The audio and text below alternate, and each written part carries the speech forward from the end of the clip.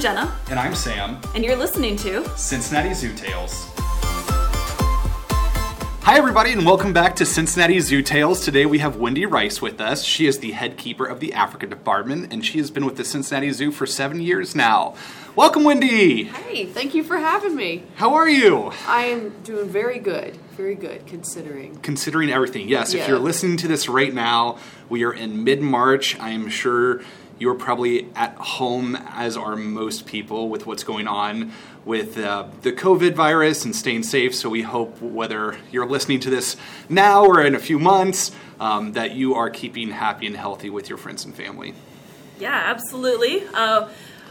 Sam mentioned that Wendy is the head keeper in the Africa department, so that makes her also my coworker and good friend, and I'm excited to have her tell you guys about John and Amani, our African lions, who are a huge hit, very popular here at the Cincinnati Zoo, and she has been with them since day one and knows so much about them as their primary trainer and does such a good job with them. So we're going to tell you guys all about our lions, and we have our lion expert here with us. So you guys we'll hear the best of the best about our lions. Oh, thanks. So Wendy, how did you get involved with lions? Did you, have you always been working with lions? Did you, work your way in with a different animal? What was your journey to start to work with these big cats? Yeah, it's interesting actually. When I started at the Cincinnati Zoo, I was hired on at the Cat Ambassador program. So if you're familiar with that, that's our cheetah show essentially. You get to see our cats run in that show yard and reach top speeds, and you're working with some of the smaller cats. We have a red river hog, all kind of hands-on animals. And at the time when I took the job, I was like kind of psyched that there was this component of none of these animals can kill me, yay! Which in our industry, that is one of the ways you divide animals up. And so I was excited to be working with hands-on stuff. And then when I got here and got hired on, they mentioned, by the way, we're in the process of building this new Africa department. The lions are going to be joining the Africa department, and we don't have anyone to take care of them yet, so that will be your responsibility. And it was like, oh, okay. Didn't necessarily even know I was signing up for it at the time. But once I got down there and started working with them, I totally fell in love with them. And especially being able to be here with them from day one and be part of their journey and get to know them. So about a year or so later, when their care was transitioning to a new team, I ended up leaving the Cat Ambassador program so that I could stay with them because I was just so enamored with them and I couldn't imagine my job here not including them. So I ended up transitioning with them and got to keep taking care of them, which is nice. Yeah, so if anybody isn't familiar, we had Giraffe Ridge open up and then the lions, and so our new Africa department or Africa area was done in phases. So once we hired full-time people to take care of the whole Africa area, that's when Wendy switched, and that's when we started working full-time together. And I've learned so much about training and lions from Wendy and how to work around dangerous carnivores. And I think my favorite part about our lions here is how well trained they are. So can you tell us a little bit about, I'm sure you had a training background in the cat show, but how did you learn all of that? Yeah, so my first paid job was actually at the Memphis Zoo, and there was a keeper I worked with there by the name of Kathy, and she was actually a marine mammal trainer before she and I became coworkers, and she was the very first person that introduced me to training, taught me about training, and she was just such an incredible coach and mentor. And I think I was like super fascinated with the fact that it's like the closest we can have with animals to language. It's like conveying to them, we want you to do this, and if you participate, you get that. And it's a really cool way to build relationships and learn those individuals. And most importantly in our industry, it's a means to an end. Like if you want to take better care of animals, you train them to cooperate in their care. And we're starting to figure that out and learn that and develop that in different ways at zoos. I love, and lions are easy. Lions are super smart and super food motivated animals. So it makes them a little easier. So I don't have quite as difficult of a job as some of the keepers. It's tons of fun and something that I'm super passionate about. I love doing it with them. And these guys, I think especially because we've worked together for so long, and I kind of have gotten to grow with them as they've been here at the zoo, we just speak that training language really well. So it's neat. They learn very quickly and very easily. And the cool thing is we have a habitat that's set up where we can demonstrate some of that right there through the glass for our visitors. So hopefully some of our listeners have seen that and experienced it. Yeah, or get to do it again in the future whenever we open back up, because it's such a cool thing to see. And so there's lots I want to talk about wild lions in general, but everyone loves John and Amani, who's been here, especially John. I think he's a close favorite to Fiona. So why don't we start at the beginning, and I might ask you more training questions later on. But just tell us kind of about, like you mentioned, you started with them from day one, so we aren't bringing lions in from the wild. They are coming from other zoos. Can you tell us a little bit about John's background and Amani's background, and then just their story, kind of how they got together once they were both here? Yeah, this is one of my favorite things to tell about them. So John actually came to us from the National Zoo in Washington, D.C., and John was one of 7 siblings all born at the same time. So there were 2 females that got pregnant there. One had a litter of 3, one had a litter of 4, and they called them the Sensational 7. So John was born into this really big family unit. He had 6 siblings, mom, auntie, his dad, all these lions hanging out together. And as they got older and as sexual maturity kicked in, it became obvious that they had to be kind of rehomed. They had to find new places to live so there wouldn't be conflict within that group. So John's siblings all got paired off and sent to other institutions. And John was assigned to come to Cincinnati by himself. So that was kind of a difficult transition for him at the beginning, especially being a social animal. I don't know, I've compared it to people going off to college, and it's like some kids excel and love it and have a great time, and some kids kind of struggle with it, and it's different and it's hard, and they're trying to be independent, and they don't quite know how to do that. John was more of that kid. So when he got here, he had to be like the only cat for a little while, and he was in this new place with these new keepers, and he didn't really have familiarity with anything, and it was a difficult time for him. And keeper staff were there. We literally spent the night here at the zoo to be with him, to try to encourage him and make him feel comfortable and better about things. But fortunately, the only thing that seemed to matter and change things was when Amani arrived. So Amani has a totally different background. Amani came to us from the St. Louis Zoo, and when Amani was born, she was the only cub in her litter to survive.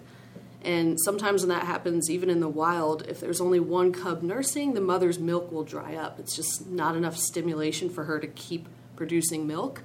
So in the wild, a lot of times that single cub will die. But if you're in captivity and you have the help of human care teams, we can supplement, or we can pull that animal and hand raise them and get them through that difficult transition period while they're still on milk. So that's what happened with Amani. Amani was being raised by people for the first 6 months of her life, and then she transitioned back into becoming part of a lion pride. So Amani has this cool kind of like one foot in each world, kind of like Fiona does, where she has familiarity with people, comfort with people, lots of good positive associations, but we got her back with other lions quick enough that she knows how to be a lion too. So Amani was assigned to be John's breeding partner. So she was sent here to Cincinnati. And from the minute she uncrated and came into the building that day, I remember this, it was like a flip switch. Like, all of a sudden, John was like puffing out his chest and strutting around like big man on campus. And there's a girl to impress. He's like, oh, let me show you around. You're going to love this place. But it was cool seeing that switch and just knowing like that's what they need. They're social animals. They need to be with other lions. So that was really the key. That was all John needed to start feeling comfortable and happy here. And the two are great. They're very yin and yang to each other. They balance each other really well. So how long was it after John and Amani got together that cubs came into the picture? Oh, it was super quick. There was not much of like an old-fashioned courtship period. And some of that was deliberate on our part. So before we introduced them one-on-one sharing space, we had set up a howdy setup where they're able to see each other, smell each other, but they're not quite sharing space. And we monitored their interactions, and we also monitored Amani's cycle, her reproductive cycle.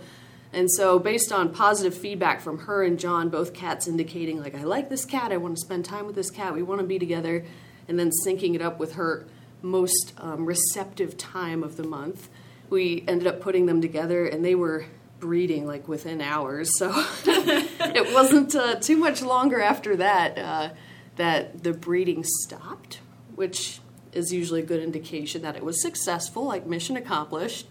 And 4 months after that, the cubs were here. So yeah, they took that breeding recommendation part to heart. They got it done pretty quickly.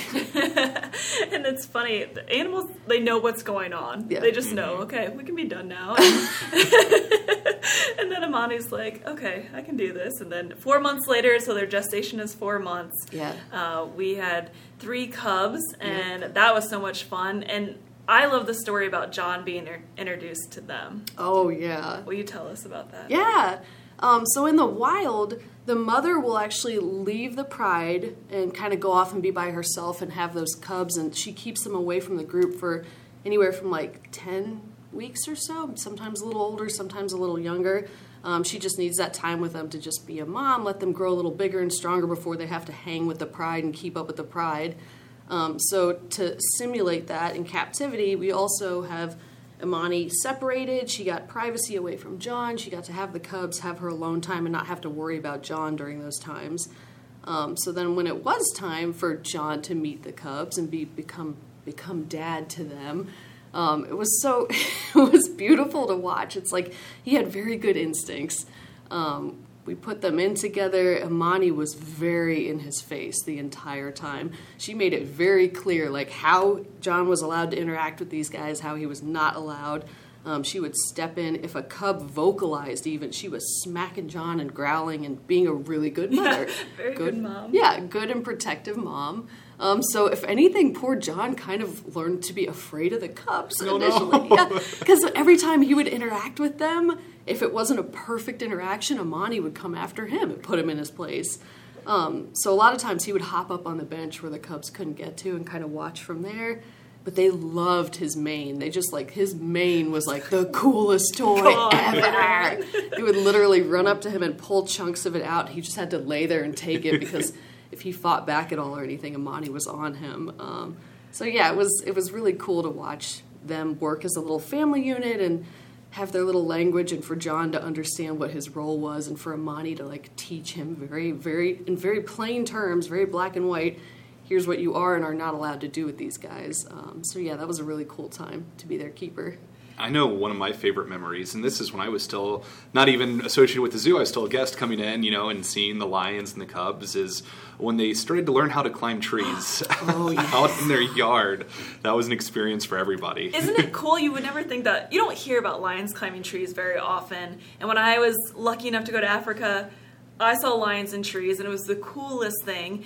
But that brings up a really good point. Today, in mid-March, we actually just opened up our habitat to the lions after doing a big renovation. And Wendy was able to help come up with some ideas and make it a better space for our lions. And one of our features is the ability for the lions to climb up into this new enrichment tree and nap way up high. So let's tell them a little bit about the new changes we made to the lion habitat. So the tree thing, like Jenna pointed out, you don't think of lions spending much time in trees, but they do. They get up there, and one of the reasons for it is it gives them a really good vantage point to look for prey. So it's functional, and it's just a comfy place to relax. You can kind of let your guard down a little bit because they're up there, and it's not like anyone's really sneaking up on you. Right. So yes, we've got this cool new enrichment tree that we'll be able to hang different enrichment items from, possibly carcasses for feeds. We can hang those from different limbs, and the cats have the ability to go up into that tree and just have a whole new view. Like they're just, 18 feet higher than they would have been. I don't know about that math. Somewhere around there. Yeah, they're much higher up so that they can just see better. They can see the savanna animals, the giraffe. They can see way out into the cheetah yard next door. And we've also got this new kind of pride rock feature that's set up. So this big giant piece of rockwork that's kind of jutting out right towards public viewing, actually. So guests will be pretty much on eye level with the cats if they're up on that rock space hanging out. And we've got brand new logs in there, big giant logs for them to scratch and hang out on. That was Amani's first go-to. She was like, new logs, and just putting her claws out and ripping into the log. It was so cool, and she really liked the Pride Rock, too. Yeah. She was spending a lot of time on there this morning. We're excited. Nothing's worse than, like, putting all this plan and effort and time into, like, enrichment that you think an animal's going to love, and then they're like, meh. Yeah, so we were very encouraged by what we saw today. I think they're going to love it. The enrichment tree is great because you can imagine toys for lions have to be very sturdy and durable and heavy. Mm-hmm. And this will allow us to have a pulley system that'll hang these toys for us so the lions can bat them around and they won't necessarily roll over the habitat and end up in the water, and just be a really good opportunity for us to give them novel ways of presenting these toys and different ways for the lions to interact with them, and just kind of make it easier on keepers so that we can do it even more often than we already do. And like Wendy mentioned, a carcass feed is really great for our social carnivores, and in the wild they would be hunting. Can you tell us about their favorite prey? Who does the hunting? How does all of that work? So lions are completely unique and different from other cats in that they're the only truly social felines that exist. So they're the only cats that live in groups, and they are interdependent on each other, and they survive because of that interdependence in these groups. And in the wild, the females are responsible for the hunting, which is pretty cool. It's the girls who are getting it done and kind of bringing home the bacon for the family. So yeah, they go out and they do these coordinated hunts, and they work as a team, and right even down to like that tufted tail that lions have, that's also individual to them. If they're kind of hunkered down in tall grasses hiding, they can communicate their position to each other by flicking that tufted tail up in the air, kind of like waving a little signal flag. So it's very cool. You can tell they're designed to do this. Even though they try their very best, they're not terribly successful. They're only succeeding about 10% of the time that they go out and hunt. So 90% of the time they come up empty-handed. But lions are big, and there are a lot of them, so they're kind of the bullies of the savannah. So they make use of kleptoparasitism.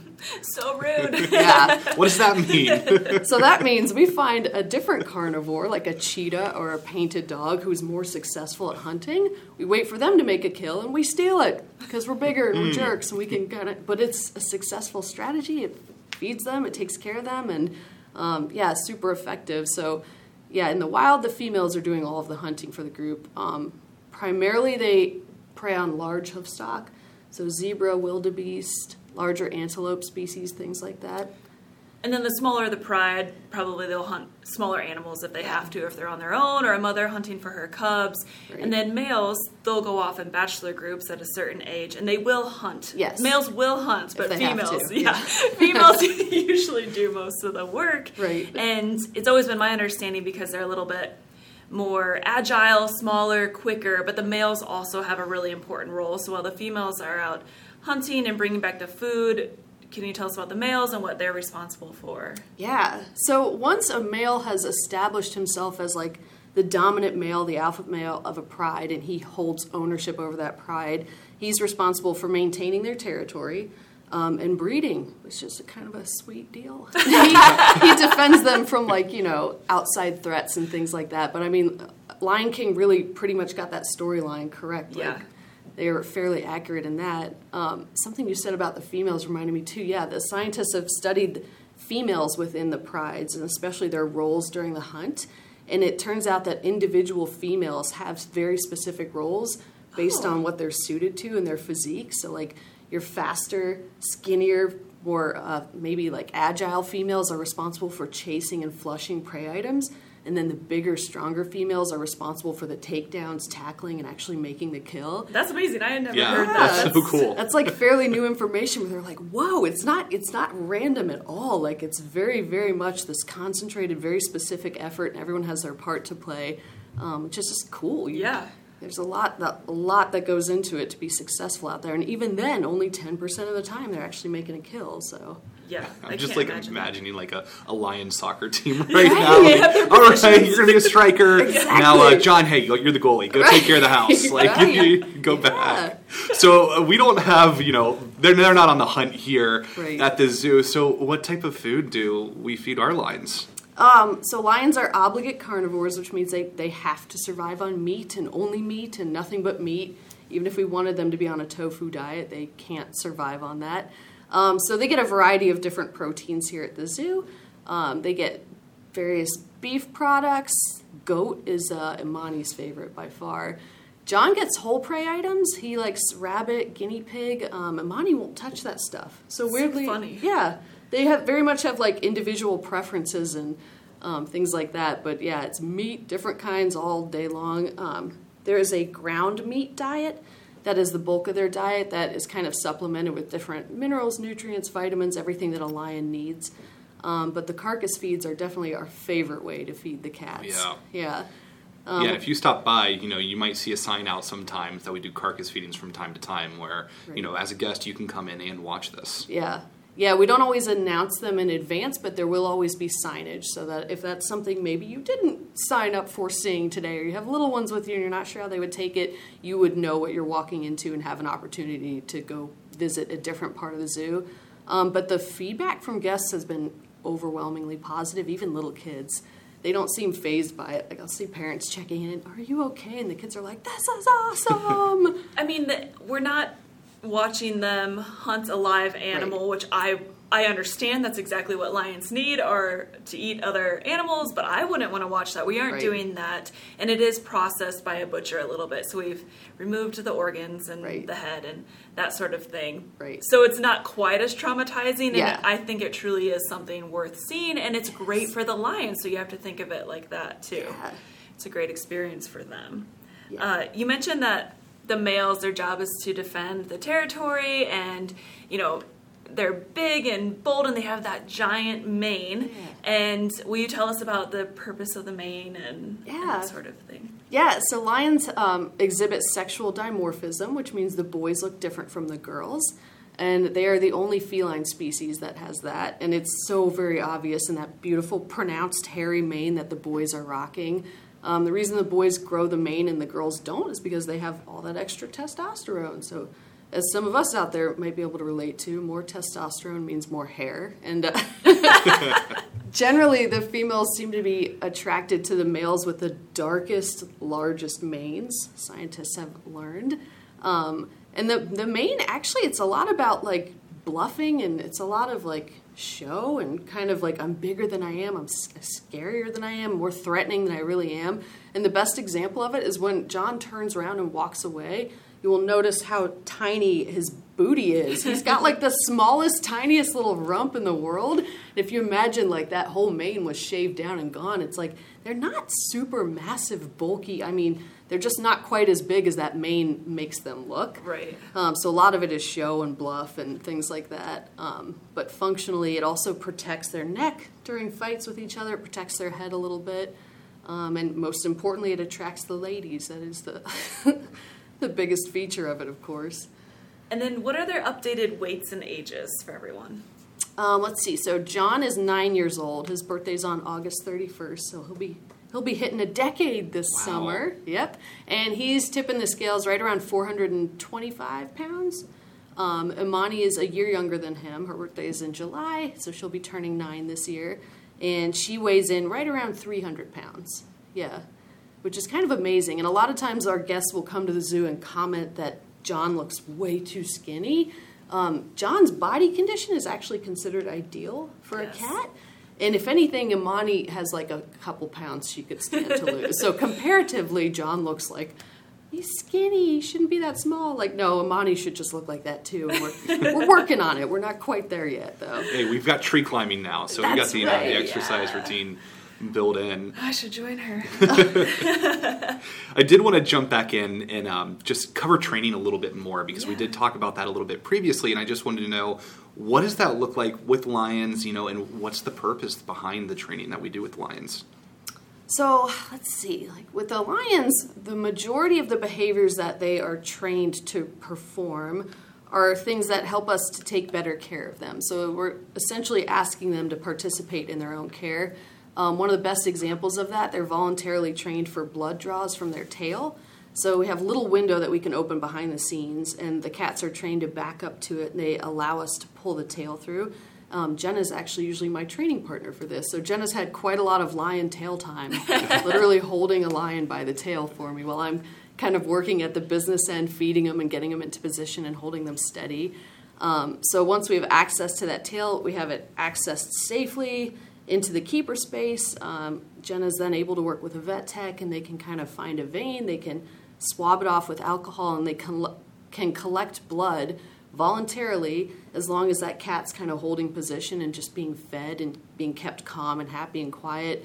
And it's just a great tool in our arsenal about managing their health and kind of being proactive about things. If we suspect that one of them is sick or hormonal balance is off or something like that, without stressing them out, without having to immobilize them, we can simply collect blood on them and get all sorts of good information that helps us take better care of them. Training behaviors like that usually happens slowly over time. You kind of work your way up to that, but it starts real simple, like just having meat at the mesh and feeding them through the mesh and asking them to line their body up, maybe lean into the mesh, and then you can reach through with like some sort of a training stick and start getting them used to being touched or poked or prodded. Teach them that, all right, now I need you to lean your body in because I can't reach in there with you. Now I'm going to touch your tail. This is what that feels like. They're less scared of the needle. I mean, they're not afraid of the needle at all. It's like, I don't know if I want you touching my tail right now. Exactly. It's like, I'm not even hurting you. It's the being funny. Held part, right? That they don't love. But then they eventually, I mean, it just took maybe a couple of weeks, and they're fantastic. They can leave at any point in time, and they don't, so they choose to participate. But yeah, it's funny that they had less of a reaction when we introduced the needle than they did to us touching their tail. Right. It's interesting. It's different from humans. It's not like their reactions are anything like what ours would necessarily be. But yeah, just slowly over time, you're able to shape different behaviors, and it's all about using that food to communicate with the cat. Like, this is what I want you to do. This is what I need you to do. Hold still. Sit right there. Lean that hip in. Let me hold your tail. Things like that. And just kind of incrementally over time, you train the behavior to shape it into whatever you need it to be. And they're so smart, and they work on results. It's amazing how quickly they pick it up. If you gave me a piece of food every time I leaned to my right, I don't think I'd ever be like, oh, that's what they want me to do. I need to lean to my right. The lions get it immediately. Yeah. It's so impressive. It is. They've figured it out much more so than humans, it seems like. Humans are harder to train and reinforce. Sure. Yeah. More complicated, I guess. I learned at a young age, if I clean my room, then I can have dessert. So there you go. There we go. Yeah. It's exactly that concept. Yep. So for those of us, that aren't involved in lion training, are there any other avenues that, we can support to help with, lion conservation in general? Oh, yeah. Or, Jenna, there might be a better way to ask that. Yeah, well, I wanted to ask you to talk a little bit about lion populations and their conservation status right now. Yeah. And then that might tell us what we can do to help. Yeah, so unfortunately, like so many species out there, lion populations are in decline. They're struggling, and the predominant reasons are because of various conflict with humans. Like, it always kind of comes back to humans, right? Like, we're all getting used to hearing this, whether it's habitat fragmentation and populations of humans spreading into their space. With lions, they have to worry about being poached. They have to worry about sharing space with agricultural nomadic people who are out there with their animals just trying to survive themselves. But if a lion predates on like a goat or a cow or something, a lot of times there's retaliatory killing, so they'll poison a carcass and they'll wipe out an entire pride of lions. So a lot of it is conflict with humans, and a lot of it feels like something that we can't necessarily help with, like from home, sitting on our couch or anything. And, everybody's always asking us to donate. There's all sorts of great things that you can donate money to help. But the idea that I came up with that I love, that's a little more fun and interactive and like kind of gets you in the game a little bit more. There's this app called Zooniverse. So you download this app on your phone, and then you can pick various projects, and you're actually helping scientists with their work. So in this particular example, you would be looking at camera trap images, and you're helping them classify camera trap images. So they've got thousands and thousands of photos from any time even a blade of grass moves in front of this camera and triggers it. So they need help sifting through those photos and saying, like, all right, which ones actually have animals in them? Okay, of the animal photos, which ones are lions? And can you see a tail? Can you see a face? So it's like this fun little app that you log on and you're helping sift through photos. And if you're an animal nerd, which you probably are if you're listening to this podcast, it's kind of fun. It's a little bit like the Pokemon Go thing where like you're scrolling through photos and one day you're like, oh my God, there's a lion. It's my first lion pick. And then the next day you might see a dik-dik or a warthog. But it's cool, and it's something you're doing in real time to help researchers right now kind of just sift through all the data that they have so that they can make sense of it and start to like put together actual information that will help us manage these species better in the wild. So I would recommend the app Zooniverse, and specifically Snapshot Ruaha. That's one that you should see lions on. That's what you're interested in. Ruaha is one of the conservation projects that we actually support here through the zoo. But I think that's the perfect what can I do, because right now in March 2020, this is the craziest time, and a lot of people are doing social distancing and staying at home. And if you need something to do and you want to watch or look at animals in the wild and actually make a difference and help these researchers and conservationists figure out where lions are living, their populations. I'm sure they can identify them when they see them often enough. They can tell which is which. And you can help with that. That's such a good what can I do for this podcast. And right now in these times, and I just love that. So I think that's a great one. And something that, again, you can do on your couch. Yeah, there's no limit. You can do one photo, you can do 100,000 photos. Exactly. It's a great way just to burn time, when you have a few minutes to spare. Oh my gosh, what if we helped not necessarily solve, but get closer to, a really big difference in the lives of lion researchers and scientists while we're all stuck inside. Exactly. Like, we can make one thing better while something else isn't so great at the time. Yeah. So. And it's like freakishly addictive too once you get into it. And if you're not sure, if you're like not confident, like I don't know what animals look like or if I'd be able to do that, there's a really cool tutorial it walks you through, and it even has a guide. Like it has like common animals from behind, so it'll literally show you what different hoofstock species look from behind. That's good, because even as an Africa zookeeper, there are so many types of antelope, and I definitely couldn't name them all looking at them or anything. So yeah, I would worry, like, are we telling researchers the wrong thing? Like somebody calling us a warthog and it's a Thompson gazelle? Yeah, I don't know. But no, they ask for you to do your best. And what happens is once you sift through the photos, it's not like if you misidentify something, it gets thrown away into eternity. It just gets kind of stored into a file that they can then go back and be like, okay, I was really focusing on warthog images. Based on all the feedback I got from people, most of these images are going to be warthogs, and it helps them narrow it down. It helps them save so much time. And if you are on there with the best of intentions, you're only helping the program. You don't have to be perfect. Like, just do your best, and it's going to make a difference. It's a drop in the bucket, but like it all adds up. Exactly. Do you think this is something little kids could also help with? Oh yeah, definitely. Especially like if an adult's kind of with them, kind of coaching them through it, or kids might pick it up quicker. Honestly, they might figure it out before some of the adults. Yeah, might as well learn a little bit about animals while you're home from school, right? And how to identify them and a new species you may have never heard of or seen before. Yeah. So. Cool. Thank you so much for coming in. Yeah, thanks, Wendy. My pleasure. Thank you guys for having me. Thanks again for listening. That was Wendy Rice, head keeper of our Africa department, and you were listening to Cincinnati Zoo Tales.